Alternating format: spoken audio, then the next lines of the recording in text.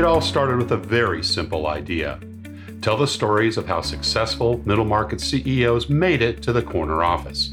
I'm Brant Handley, founder and managing director of Resource Options International, or ROI.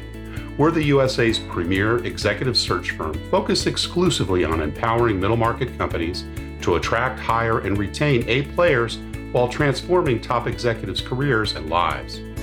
ROI's Into the Corner office is dedicated to discovering how middle market CEOs advance their career, and we're making these remarkable and sometimes quite unbelievable stories available to you for the very first time. Listen and learn about the challenges they've overcome, the interesting people they've met along the way, and the lessons learned that steered these executives' unique journey into a middle market corner office of their own. I know you enjoy these CEO stories as much as I've enjoyed recording them, so thank you for listening today. And if you like what you've heard, rate us on iTunes or wherever you get your podcasts. I'm looking forward to you joining me on the next great middle market CEO adventure into the corner office.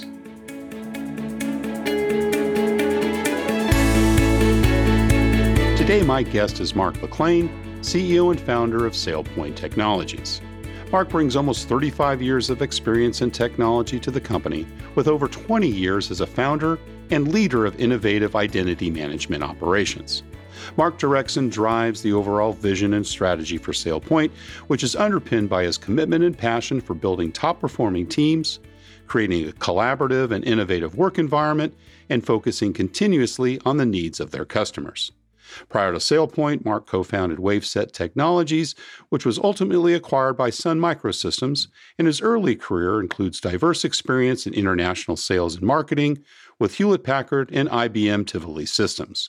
Mark McLean, welcome into the corner office. Thank you, Brent. It's a real pleasure to be with you. It's great to have you here. We're about 4 weeks in early April when we're recording this due to the coronavirus situation. And I know we're both working from our home studios today. So I really, really appreciate you carving out time. And, before we get started and, kind of talk about your early years, tell us just a little bit about how the coronavirus has affected your business. Well, Brand, it's certainly affected us from an employee standpoint. Everybody has rapidly shifted to working from home, like so many companies have. We're blessed in that we're a fundamentally digital company, right? We don't make any physical things. So while we have some offices, a big one here in Austin, Texas, one in Tel Aviv, and one in Pune, India, pretty much everybody could rotate to working from home without much challenge. Interruption. So we manage that. And of course, like everyone on the business side, we're kind of certainly concerned about the health and life impact on this thing. And of course, the secondary effect in the economy is becoming another significant concern. And we're just going to hopefully watch and see how that goes for us. And we believe our fundamentals and our demand in the market are still strong, but we may experience a bit of a bumpy ride for the next few quarters. I'm thinking a lot of folks are feeling that way right now. Yeah, absolutely. Well, I'm glad to hear you're safe and well with your family around you. And let's start with that. Tell us a little bit about your early years, where you grew up and what your early family life was like. Yeah, I'm a LA kid. I grew up in the greater Los Angeles area, a suburb of LA. Spent most of my first 30 years in California, actually all of my first 30 plus years in California, most of it in Southern. Grew up in a tight-knit family, one of 4 boys. I'm the oldest of 4 boys in 6 years. I pity your mother.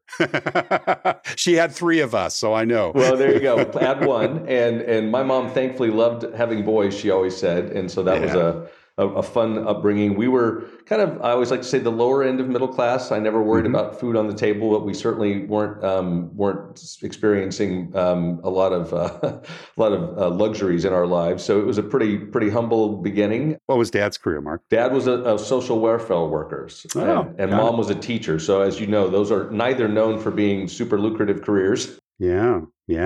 And so she taught as well as raised 4 boys. That's a trooper. Brent, she stopped during the fun child raising years when my youngest brother was about a 4th grader, I think, something like that. She went back to teaching. So we had a real fun kind of somewhat, classic rambunctious, a bunch of boys, kind of boyhood, great fun. Grew up in kind of, like I said, a suburb of LA, raised in the church, kind of strong Christian heritage. And that was a big part of our upbringing. And both parents were college educated, so sort of education was sort of a focus, and with a mom as a teacher. It was expected that you'd go to college, I'm sure, down the road. Exactly. Well, we're both members of C12, a global CEO advisory group of faith-based businesses, and I was glad to hear that you also, kind of grew up in a Christian home. Did he play a pretty big role? Were you involved in church more than going on Sundays, and got involved in a lot of youth events as well? Yeah, Brent, it's a funny story. I grew up in a well, interestingly enough, they don't refer to themselves as a denomination, but a group called the Church of Christ, which is pretty big here in the South of the United States. And as I like to say, when the doors were open, we were there. So Sunday morning, Sunday night, Wednesday night, pretty regularly. That church, like sadly, a lot of churches sort of didn't adapt well to the changing demographics. So it was, as I grew up, became more and more of a outpost of Caucasians in a largely non-Caucasian part of LA. Right. And so as I became a teenager, there weren't very many families left in the church. It had been pretty large when I was a little kid. And so I started kind of exploring other youth groups at the Baptist church, the Presbyterian church, just kind of getting through my friends at that point in school. And sort of hopping around. I had a lot of bouncing around to other groups and just trying to kind of grow my faith. I was that kid that never really turned hard in rebellion against it, but I certainly had to kind of process it. I like to say God has no grandchildren, right? You sort of have to decide to become a faith person yourself. You don't get to inherit your parents' faith. But it was a big part of our upbringing, and my parents modeled it well. They were far from perfect, but they were good models of what it meant to kind of walk with Christ. And I feel like I got a real good handle on that as a kid. We had a very similar upbringing. I also grew up in Southern Cal. Did you go to Forest Home? I got the opportunity to do that for several years during the summer, a Christian camp up in the San Bernardino Mountains. Funny, Brent. I went once to Forest Home. I went to Hume Lake, if you've ever heard of that one. Right. Oh, Hume Lake as well. Yeah, that was the high school camp, right? And then my family ended up going to Mount Hermon. I don't know if you know that one. Oh, sure. Of course. Yeah. I actually worked there between my junior and senior summers of college. So I have a lot of affinity to Mount Hermon, actually. Yeah, our church in Santa Barbara goes there. But I grew up in Forest Home, became a counselor there, and then went to Hume Lake in high school. So those are always great experiences. And then Camp Marston, I remember as a kid, that's the family camp, the YMCA family camp we used to go to. Those experiences are great. Who were some of the other early inspirations for you in your childhood, Mark? I probably don't think of childhood inspirations as much. I remember by the time I got to middle and high school, some of my teachers were fairly inspirational. I was a reasonable athlete, not a superior athlete, but a good athlete. So I kind of was doing well in that. And some of my coaches I felt like had some good influence on me, although none of them, super, John Wooden-esque inspirational. And some teachers that I think really believed in me and thought I could, really make something of myself and tried to encourage me. And I was a good, solid student, and so they encouraged that as well. But I think I wasn't necessarily drawn to particular people as inspirations. I just found that I liked to read a lot as well, and I kind of found some of those historical stories inspiring. I wouldn't call myself a history buff, but I enjoy some of that. And so I guess I began to form some views of kind of what it looked like to be a person of faith as I grew up, and modeled that after some of the people. There was back to our youth camp stuff, there was a youth director at the local Baptist church that I always felt like was a good, solid example to some of us teenage boys that were needing some direction at times. Most of the time. Most of the time, if we were honest. In retrospect, probably almost all of the time, actually. You and me both. What were some of the activities you pursued outside of class? You mentioned sports. Were you involved in specific sports that you loved, music, theater? In today's world, I don't even know if you could do this, Brant. We've become so specialized. I don't totally love that about how our culture's evolved for kids in high school. But I was in the band. I played varsity basketball and varsity baseball. I was in the math club. Talk about a wide range stuff. Right. So I like to think of myself, and this is sort of my life in some ways, kind of not super deep in any one thing, but reasonably competent at about a number of things. Journeyman. We can call it Renaissance. Let's Renaissance. Upgrade it. That's even better. What about entrepreneurial things? Journeyman's much closer to reality there. Were you involved? Did you have the ubiquitous paper route growing up? Were there things that you did to raise money? Yeah. I missed, I was joking with people, I missed the fast food thing. And practically everybody I know spent at least some time working in fast food retail. I missed that. I just had a kind of an odd collection of things in high school where I worked in like landscape / yard work. I babysat some kids in the neighborhood. I did a little of that kind of stuff. In college, I worked in the bookstore. I was an RA. I did a bunch of various, odd job thingies, but never did some of the most traditional ones, a restaurant, fast food, retail. I missed out on some of those, sadly. Were you inclined and kind of guided to set aside some of those funds for your college days, or was it pretty much pocket money free to spend as you wished? It was more pocket money. My parents, didn't make much, as I said, so I was sort of in that qualify for aid category. Sure. So some of that, and I got some scholarships. I was a real strong student actually in high school, so I was valedictorian kind of thing. So I got some academic scholarships, and congratulations. So that we cobbled it together, and of course back then I took out some loans that felt obnoxiously large, and today they sound like part of 1 week of college or something. Hopefully they're all paid off by now. Right, they are. Thankfully, have been for quite some time. But if Bernie wins, I could have gotten forgiven. I guess that would have been great. Well, you went to Point Loma Nazarene. I know that well. My family grew up in San Diego and La Jolla, and my father actually taught there. He taught teachers to be teachers. It was the latter part of his career. He grew up as a teacher and then a principal in San Diego County, and then he was invited to the Teacher's Master's Program. So great school. I got a chance to visit there. Beautiful location. What made you kind of choose to go down to Point Loma? Great question, Brad. So I was, back to the little Church of Christ heritage, a lot of people don't even know this. Pepperdine is actually a Church of Christ school, or at least that's its heritage. Right. Yeah. And so I took a hard look at Pepperdine in Southern California. I was kind of leaning towards some of the Christian colleges. There's Biola out there, Point Loma. Two of my brothers went to Azusa Pacific, another pretty well-known Christian school. Yep. And a good basketball team. Yes, they do. Exactly. But Point Loma, you just mentioned it, Brent. If you ever get to that campus, everybody kind of knows how beautiful Pepperdine is. A lot of people aren't as familiar. You go to Point Loma, you're like, wow, I'd really like to go to school here when you first visit, right? Beautiful campus. And it was a solid Christian school, but pretty strong academically. I felt like I could validate that. I was a good enough student that I felt like I wasn't going to shortchange my education. Dead honest with you, I actually went in thinking I might only go for a couple of years, then transfer to like a UC or something. Right. But ultimately, I just felt like I was having a great time there. Yeah. Lived on campus, I presume. Yeah, we did. That was pretty much the only option back in those days. You kind of lived in the dorms. Like I told you, I was an RA. Right. 2 years, actually, my sophomore year and my senior year. So I helped supplement tuition. Yes, exactly. Room board covered with that. Got some of my tuition through scholarships. So thankfully got out of college without much debt, as we said before. But Point Loma was a great, small liberal arts Christian college. I mean, just had a great time there.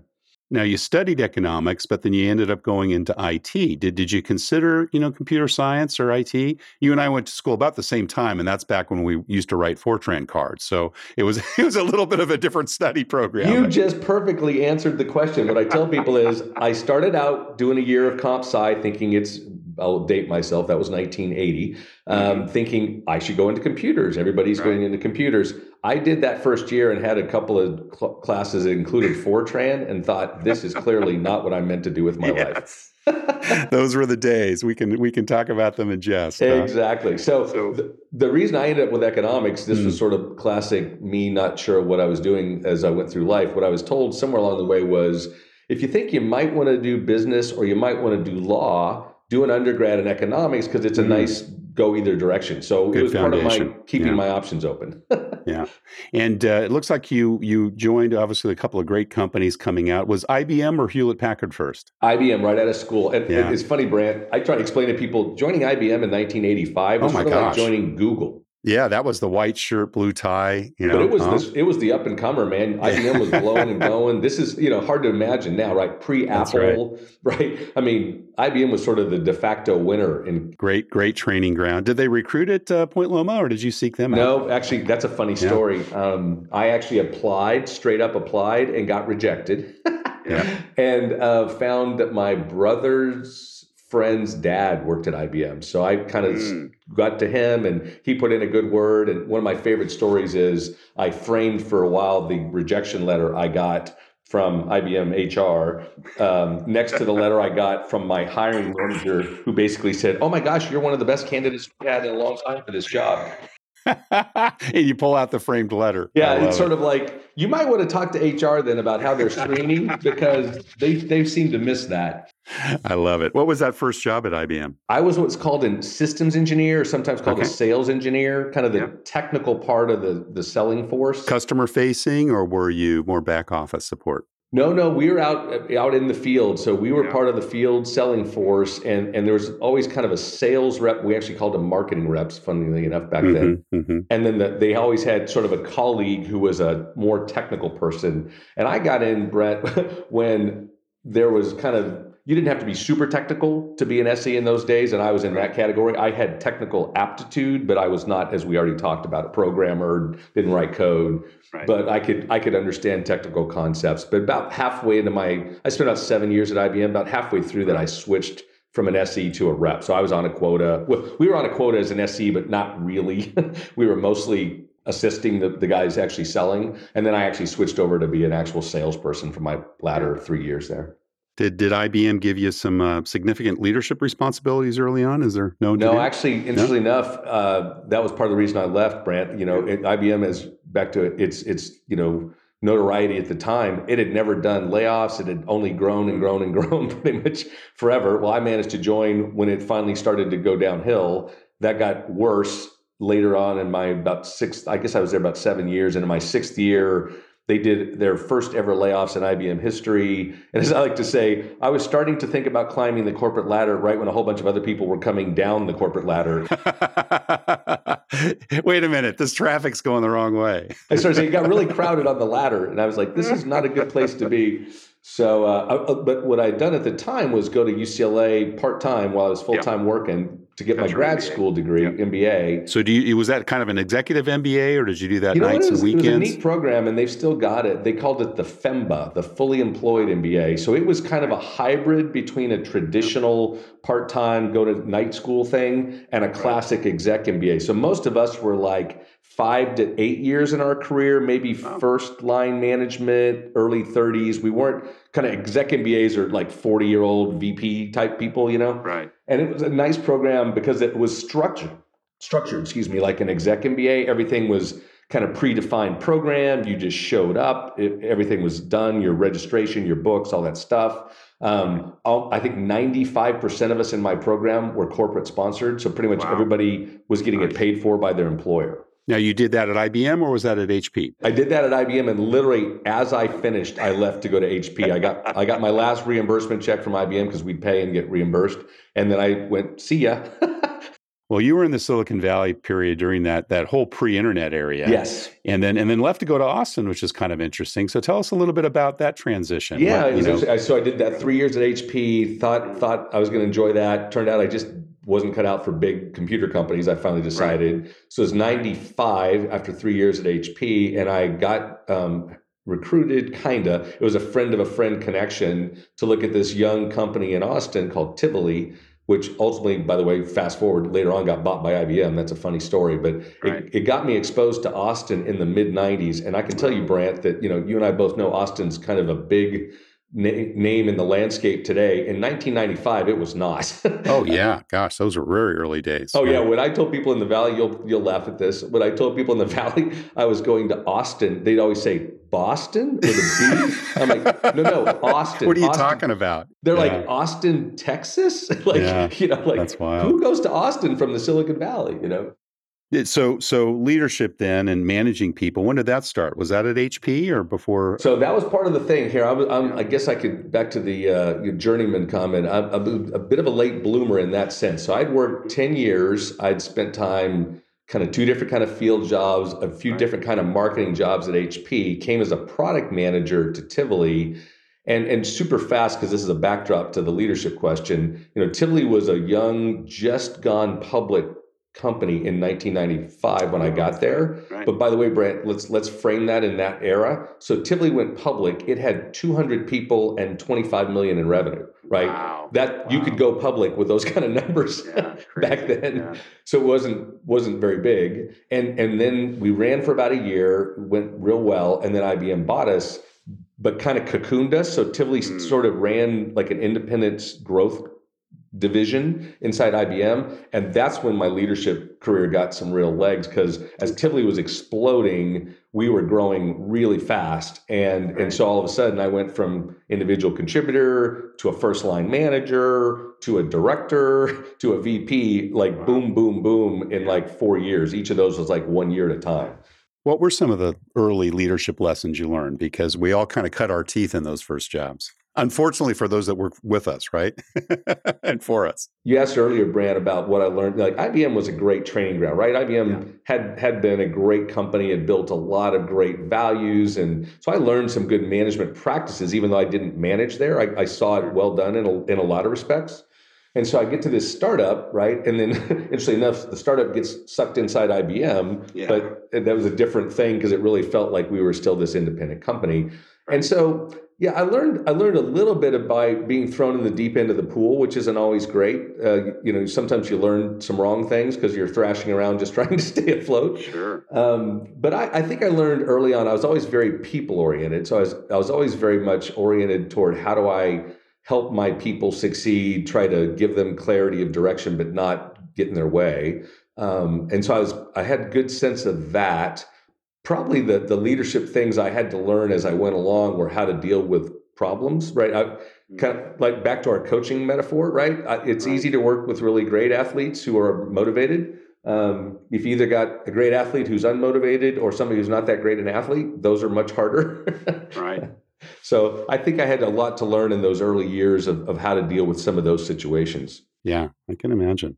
Well, in larger companies, which you were a part of early on, as well as kind of smaller and then becoming larger, we've always had bosses and mentors, some of them tormentors, that have been difficult to work with.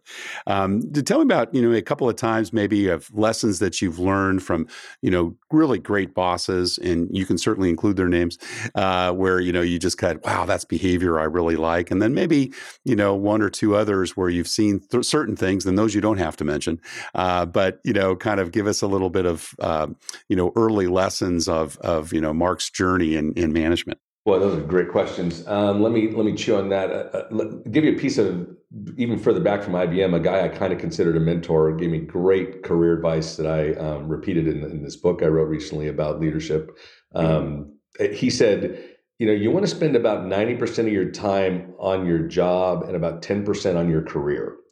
His point was, if you spend 100% of your time on your job and don't think about your career, you're going to excel at what you're doing right now, but you're not going to think about developing for the future and what you need to do in the future. And conversely, if you're like, 70-30, spending 30% of your time thinking about your career, you're not probably doing a really great job at your current job, and you're not going to get job opportunities. Good counsel. Right? So that always stuck in my mind about, as a manager, how did I help people really excel at what they're being asked to do now? But spend time with them on where they wanted to go. In classic HR speak, I think this is the difference between a performance plan and a development plan, right? Yeah. How do you effectively accomplish the things you're being asked to do now while you're spending at least part of your time developing for where you want to go, whether that's technical growth and leadership, managerial leadership, diversification, right? I'm in finance, but I want to go figure out how to sell. I think I learned early on about the power of some intentionality there, both as an individual contributor and then as a manager myself, helping individual contributors and ultimately managers and directors underneath me to balance those things. How do you do well what you're doing, but think about what you need to be working on for the next thing? And SailPoint Technologies is not your first rodeo, right? You were founder of, was it WaveTech? WaveSet Technologies. So was that kind of your first venture out into starting a new business? It was, yeah. Let me kind of go back to the historical story there and give you the context. So I'd been at Tivoli a year. IBM bought it. It exploded, Brett. Just to give you a sense, it had about 250, 300 people when IBM bought it. And when I left 5 years later, it had gone from about 100 million in revenue to almost 2 billion. We had like 6,000 people. I mean, it exploded, right? Yeah. And not on the lungs of a Google or a Facebook today, but for that era, that was pretty explosive growth. Yes. Yeah. And so there was a lot of trial by fire, a lot of learning as you went. But so now it's the late 90s. The internet is a big thing. People have, started to make all kinds of money and done all kinds of interesting things. And so 3 buddies and I decided, hey, we got to try this entrepreneurial thing. We are all early enough at Tivoli that we had sort of seen it when it was young, and we thought we kind of understand what this is like at some level. And we had been, identified as kind of some up and comers by some of the venture capital folks in Austin who are looking for the next gen guys, right? Like who's going to come out of this thing and do some next things, right? So you know enough about tech history here, you'll appreciate this. So late 99, we decided to leave. We quit our relatively strong jobs. By then I was a vice president at Tivoli, so pretty senior in IBM structure.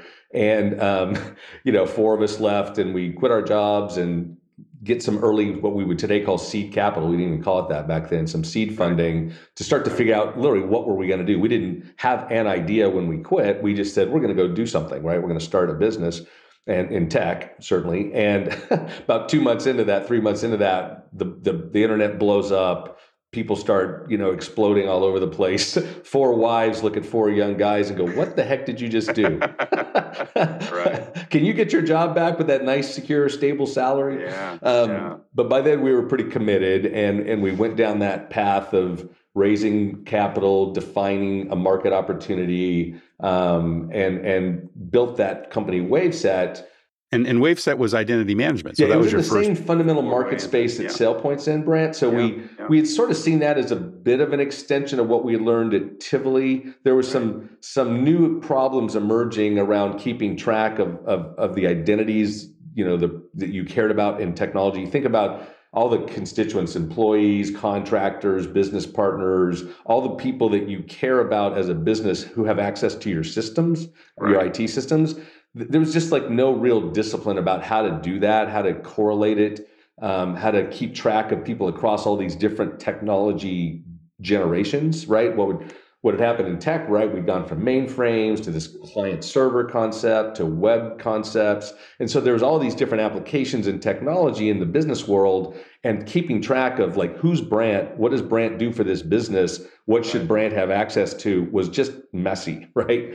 And that was the problem Waveset set out to solve. And so it turns out that was a real problem. Honestly, when we were out getting started, we continually had to explain to people that we were not a .com, right? All the .coms were blowing up in 2000, 2001. And by the way, of course, as you know, Brant, what happens 9/11 of 01, right? That's right. So it was a pretty interesting time to get started in our first startup. The internet bubble burst, 9/11 happened. It was a bit of trial by fire, like I said. But we did well. We grew pretty well in those first 4 years. And you ended up getting purchased. And we got purchased. By Sun Microsystems. Exactly. Sun Microsystems, which got itself later on purchased by Oracle, saw that technology. And there was literally 5 or 6 startups that all were kind of doing similar things. And we all got sucked into big tech companies. IBM bought one, Sun, Oracle, et cetera. So it was a rapid path. It was a 4-year run. From literally no idea to an acquisition. Pretty successful outcome for the investors and all the the leaders of the company and employees. So by and large, it was a really positive process, right? And then you decided to leave and do it all over again. So tell us a little bit about what led to that decision back in 2005. And that's why I kind of told the end of that story the way I did. We thought, well, that was fun, right? We took, 4 years, built a company, got acquired. That was fun. We should do that again. So you got the band back together. Was it the same 4 or 5 guys? And it was a subset, couple of the same, couple of new, but all people we had worked with before and knew. Right. And so we got started in basically the very end of 2005. Let's just call it 2006. So we had stuck around at Sun for about a year after we got acquired, took a little break, then started this company. And this will sound familiar, right? So we get started, we kind of go into the market, kind of in a similar market space. 05, 06. Right. So here comes 07, we know it's 08. I just have impeccable timing is one of my life stories. Exactly. Your wife must think so. Exactly. So we sort of hit that fun challenges right as we were kind of getting into the market, had our first few customers. 07, 08 happens. And sure enough, we're kind of navigating that challenging period. But thankfully, we were early enough in that cycle that we could still keep the ship basically pointed in the same direction, sure, and accomplish kind of the basic, building of the technology that we were trying to do. And then, of course, the world started to improve in the next few years. Right. And you guys made it through once again. How has your faith kind of been involved in all this, Mark? Obviously, you joined companies that were, very much secular, right, in their approach, and ended up there. And yet now, you're on your own in terms of founding a new direction. Tell us a little bit about, kind of how you kept the faith and, kept Christ involved in your work. It's a very good question, Brand. And I would say, like hopefully all of us that are growth-oriented people in our lives, I've certainly grown a lot in my understanding of that over the years. I think if I think back to my IBM HP days, some of that was just trying to be a good, moral, ethical person, right? Not that there's anything wrong with that, obviously, in a business setting, but I don't think I really thought that much about what my faith looked like at work. I think you and I are same general vintage. And I think this whole, there's a few buzz phrases out there, the sacred secular divide, things that what does it look like to be a person of faith at work? It was a different time when you and I got started in the industry, right? I jokingly say you could talk about a lot of stuff at IBM in the 80s. Religion was not one of them. That was not one. Yeah, right. Right. And so there was sort of that was your personal life. You kind of kept it out of work, blah, blah, blah. And then, in the startup realm, obviously one of the joys of starting a company from scratch, both Waveset and SailPoint, is you get to define the values, right? And what I had was in both cases, kind of a set of founders who all shared the same moral and ethical views, not all shared the same faith worldview. So I was one of the core guys who kind of took the pen, as it were, when we were capturing our values. So we all were aligned around values. I think that my mission, even then, was to make sure that underpinning those values were some very clear biblical Christian concepts. Yeah. And so I always joke with people that are faith folks, if you read our values, you'll recognize some Christian things there, but there's no verses or scripture that are attached to them, right? It's just concepts and principles that people will definitely resonate with. And, it's amazing how those become embraced. I, was on a conference call earlier today where Mike Sharo, our CEO of C12, was talking about, various companies that have Slack types of programs and how, they're both secular and Christians inside, and how there was a certain side of that equation which was much more fear-based and, clearly very scared about what's going on. And the Christian side was able to, kind of reach out and share scripture and provide comfort in a way that perhaps wouldn't have normally happened in other circumstances, and found the secular side to be very open with that, and what a great opportunity for more ministry. Does that happen at SailPoint? Is there opportunities for you to do so? I know you're a publicly traded company, as we spoke the other day. That, of course, presents also some challenges with regards to your regulations and so forth, or are you able to freely talk about your faith? No, it's been a very interesting evolution in the business world, as you know, probably, Brent. I think, back to that 35 years ago in my beginnings of my career at IBM, it just really wasn't allowed to talk about. Now, even in the marketplace today, the topics of, quote, spirituality are very accepted, right? People are very comfortable talking about not just their business life, but their personal life, their spiritual life in many cases. So it's an acceptable thing as long as you're not, to use the fancy word, proselytizing, to use the less fancy word, shoving it down someone's throat. Right. I think our job never a good thing on any principle. Right. Exactly. I always say, there may have been one or two conversions from street corner guys yelling at you, but I don't know that there have been. And so I think in general, my feeling is that as a faith person, a Christ follower in my role, my job is to live as exemplary a life as I can, and to show care and concern for people. And as Paul says, always be ready in season and out of season. It's either Paul or Peter, sorry, one of those two.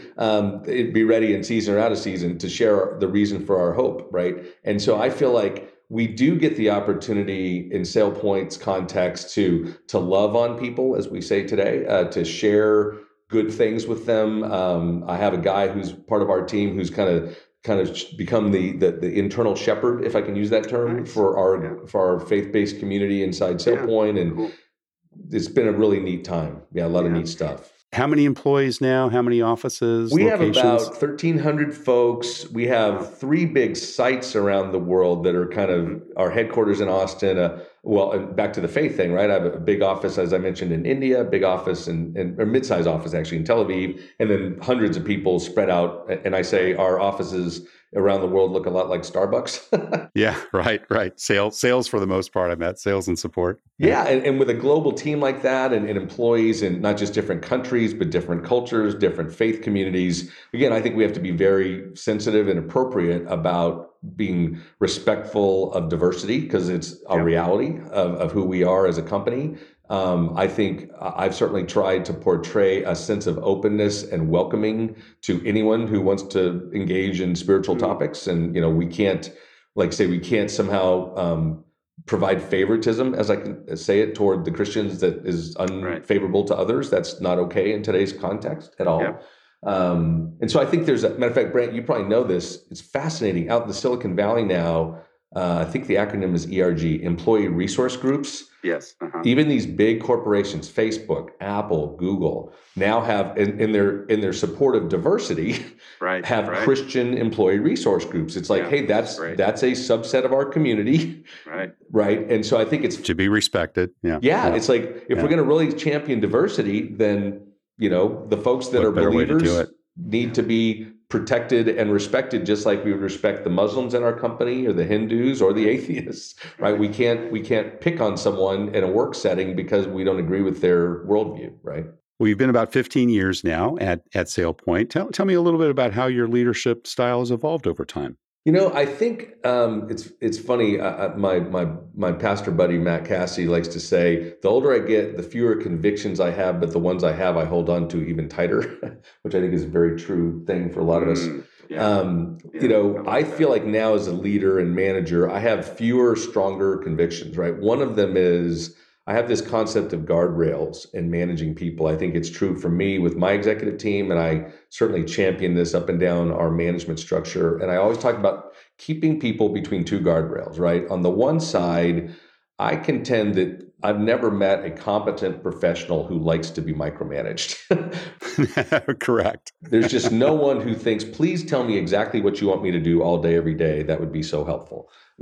People with intelligence and education and experience absolutely want to be given freedom to solve problems, address challenges. But they also, the other guardrail, Brant, that I think is important is they need to have enough clarity and understanding of the objectives and goals of the organization, or simpler said, what success looks like, so that they have clarity of what you're trying to get done as an organization or what their group is trying to accomplish, and freedom of how to accomplish that. I really strongly believe that when you keep professional workers between those 2 guardrails, that is what leads to job satisfaction, right?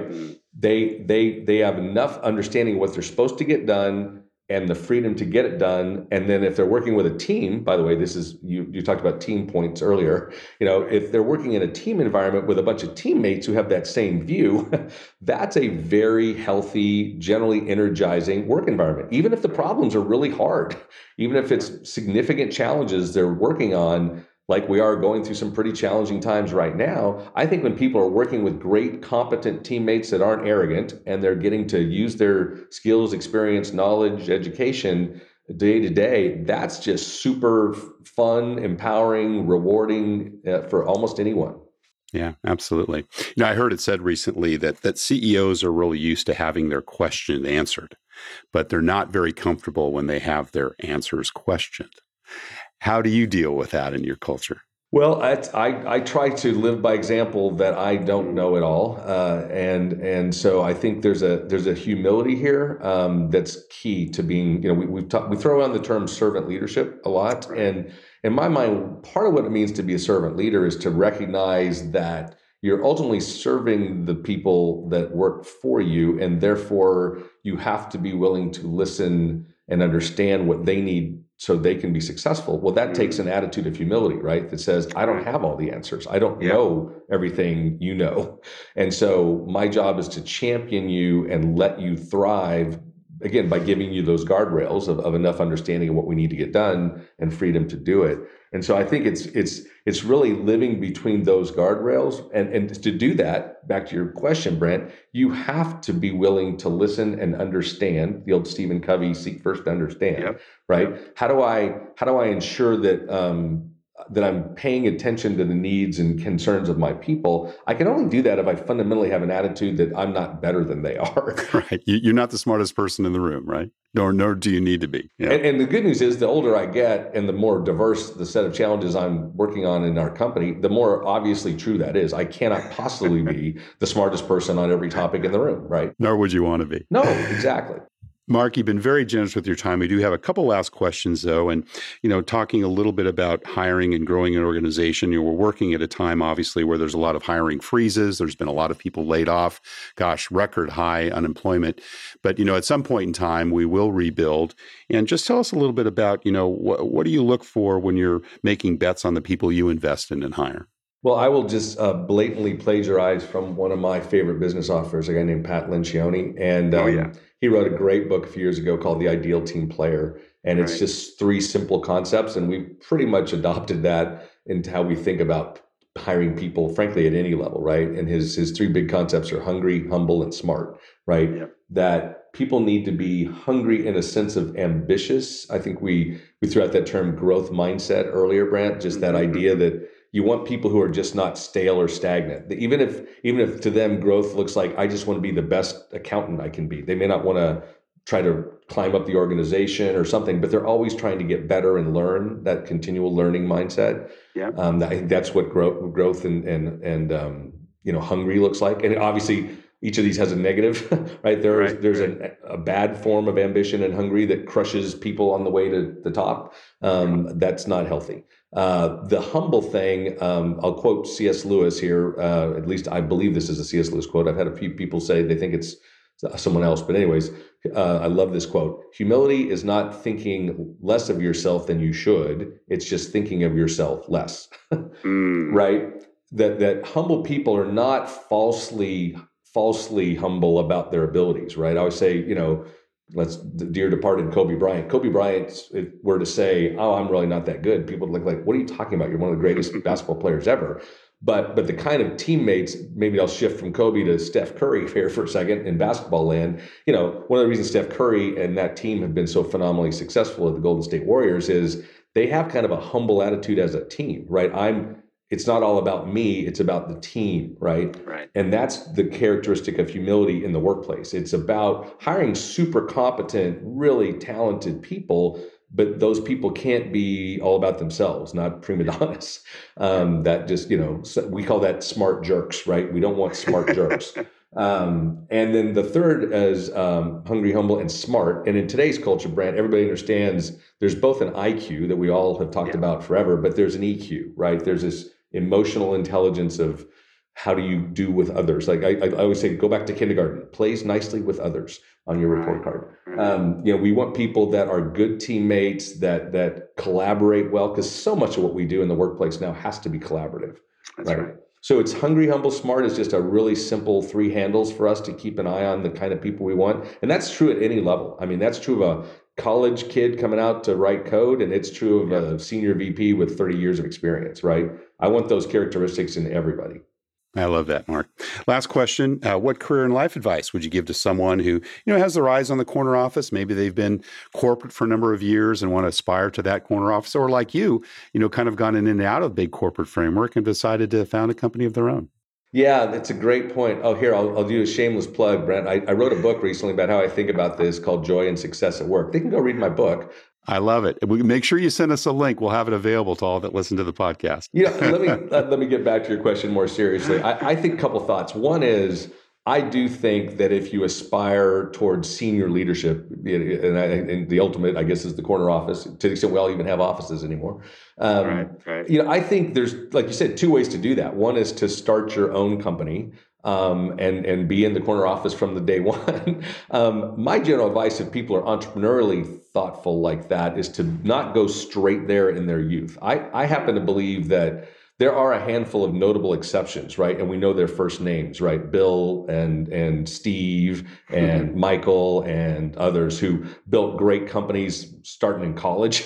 But in general, most of the world is not a freak of nature. And so I think for a lot of us, getting some experience, 5-10 years of understanding an industry or a domain and really becoming somewhat expert, and then trying to go start something with a lot of knowledge about that is just a higher likelihood of success, right? Yeah, absolutely. Great training grounds out there. Absolutely. Like you and I said, go to a big company that has great training and go learn and then go.